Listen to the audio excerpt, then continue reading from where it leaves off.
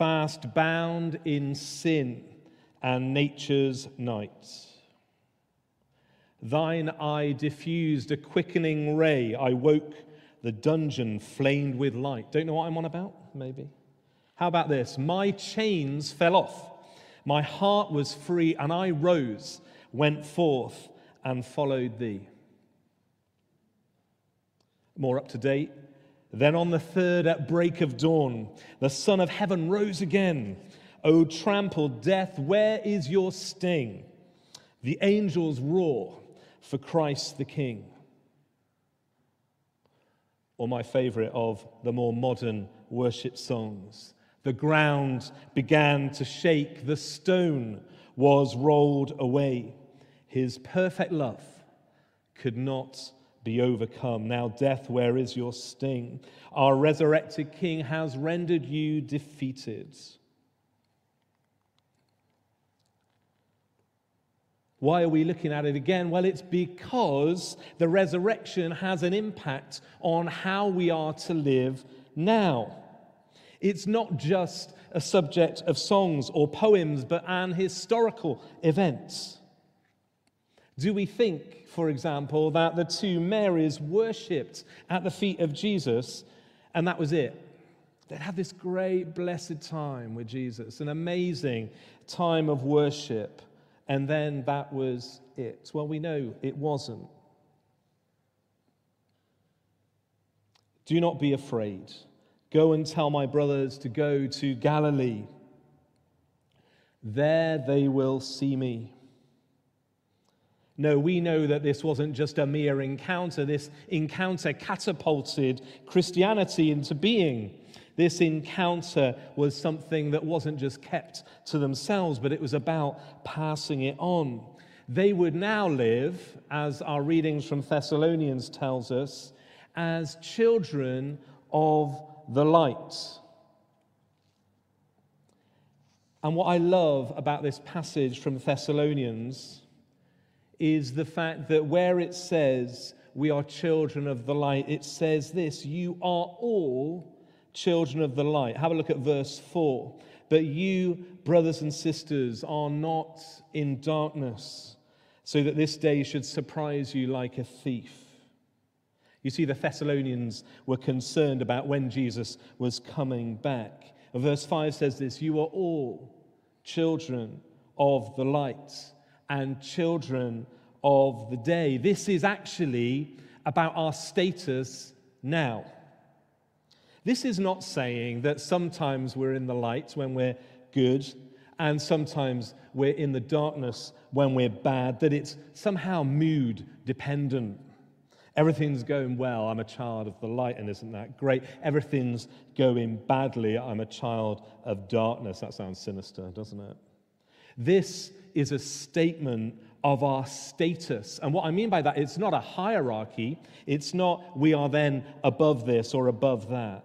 But it is a status of us post Jesus' resurrection. You are children of the light. Not you will be when you get to heaven, or just wait until you get your resurrection body, or work your socks off and be good little Christians, and then you will become children of the light. You are children of the light. And when I was praying and poring over these scriptures, I just felt that for some of you tonight, you needed to hear that afresh.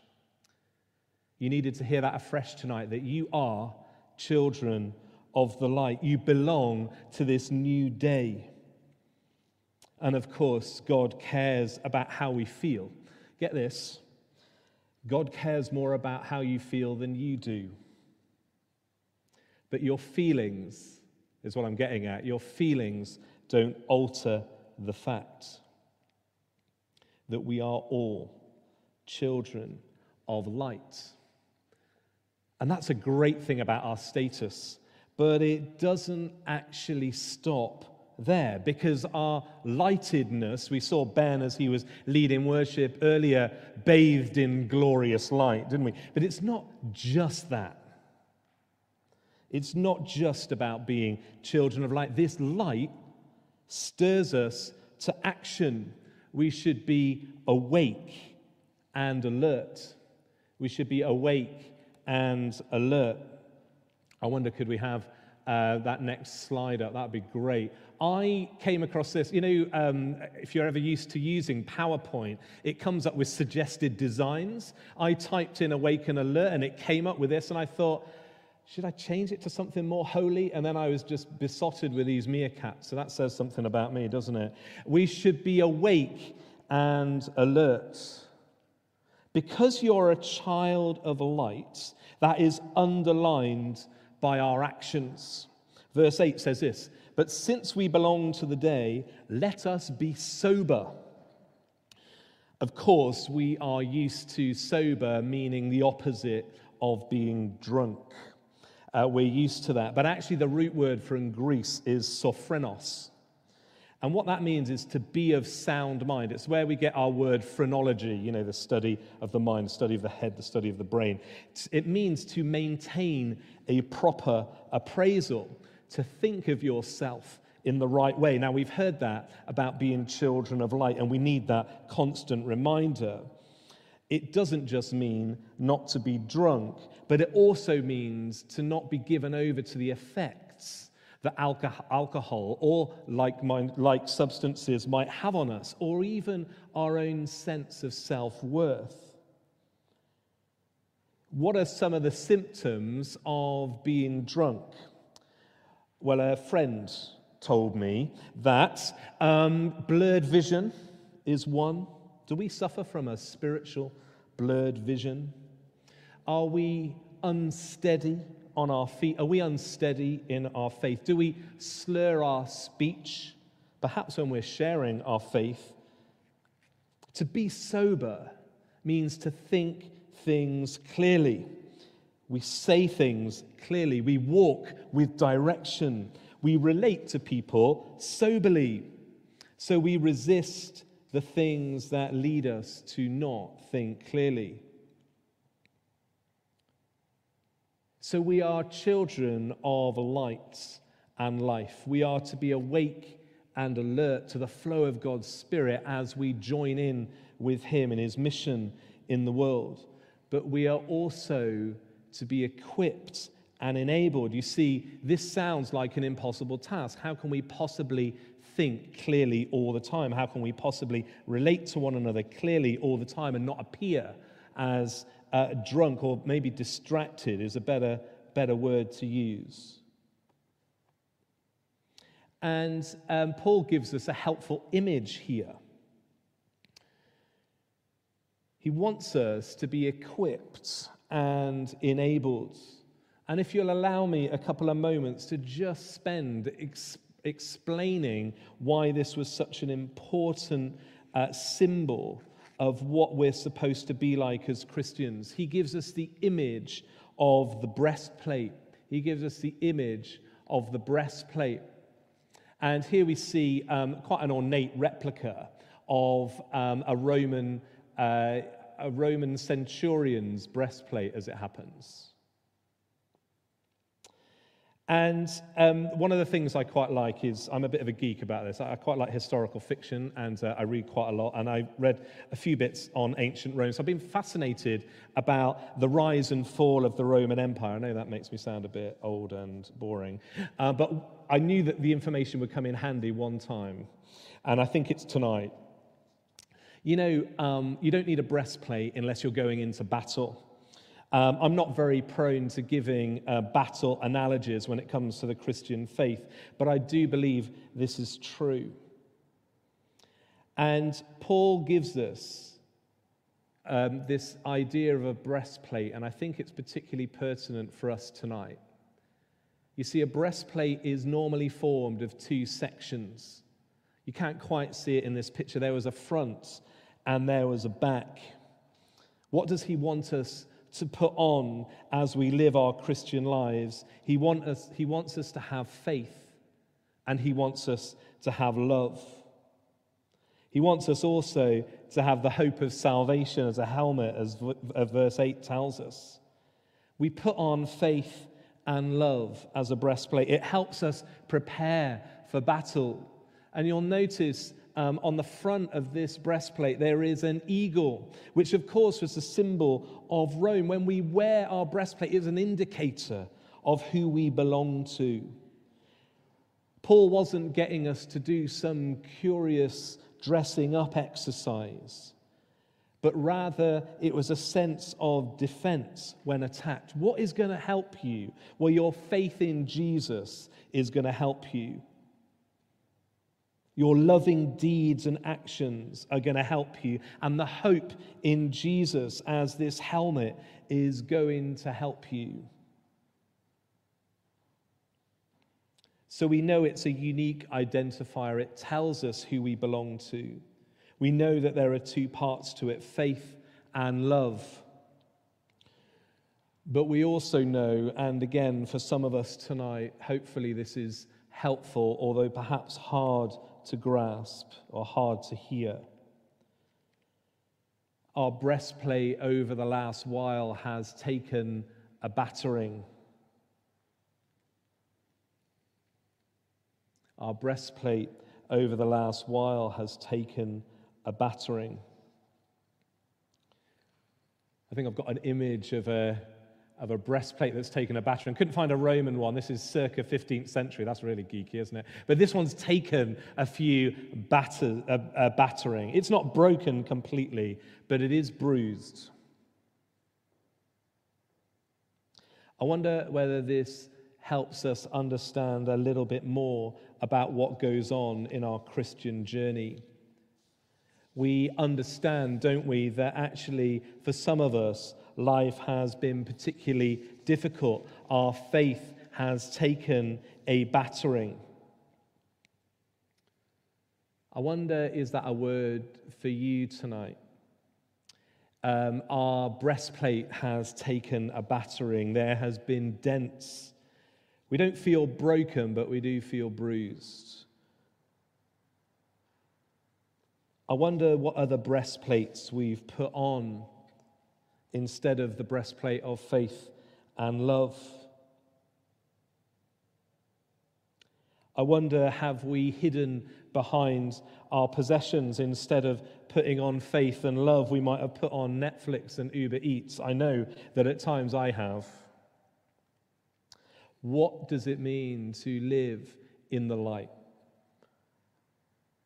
I just think it means coming back to Jesus time and time again and reveling in the mystery of the resurrection.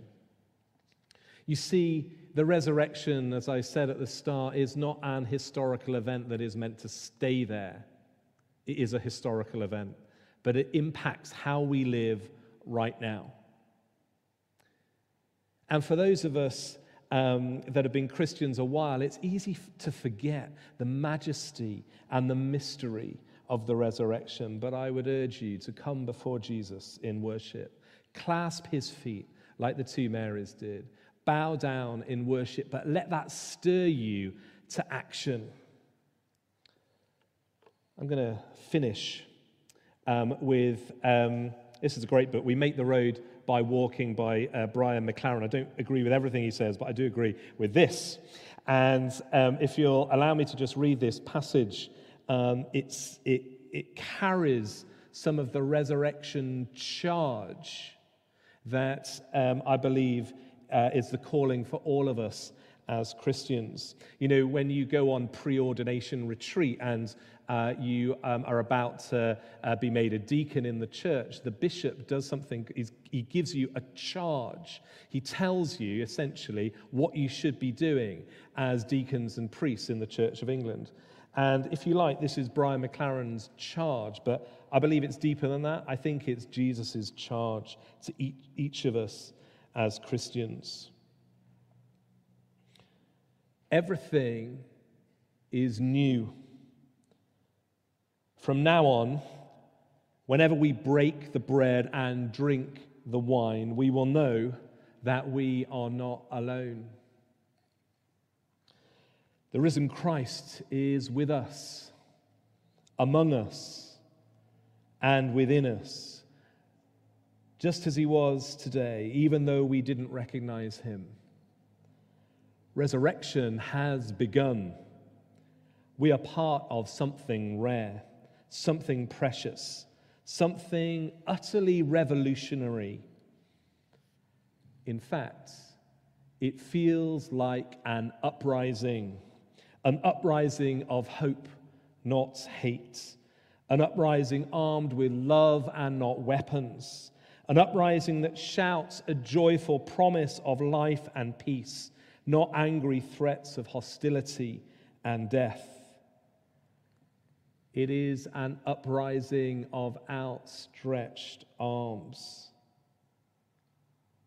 not clenched fists. It's the one day we have always dreamed of emerging in the present, rising up among us and within us. It's so different from what we expected, so much better. This is what it means to be truly alive.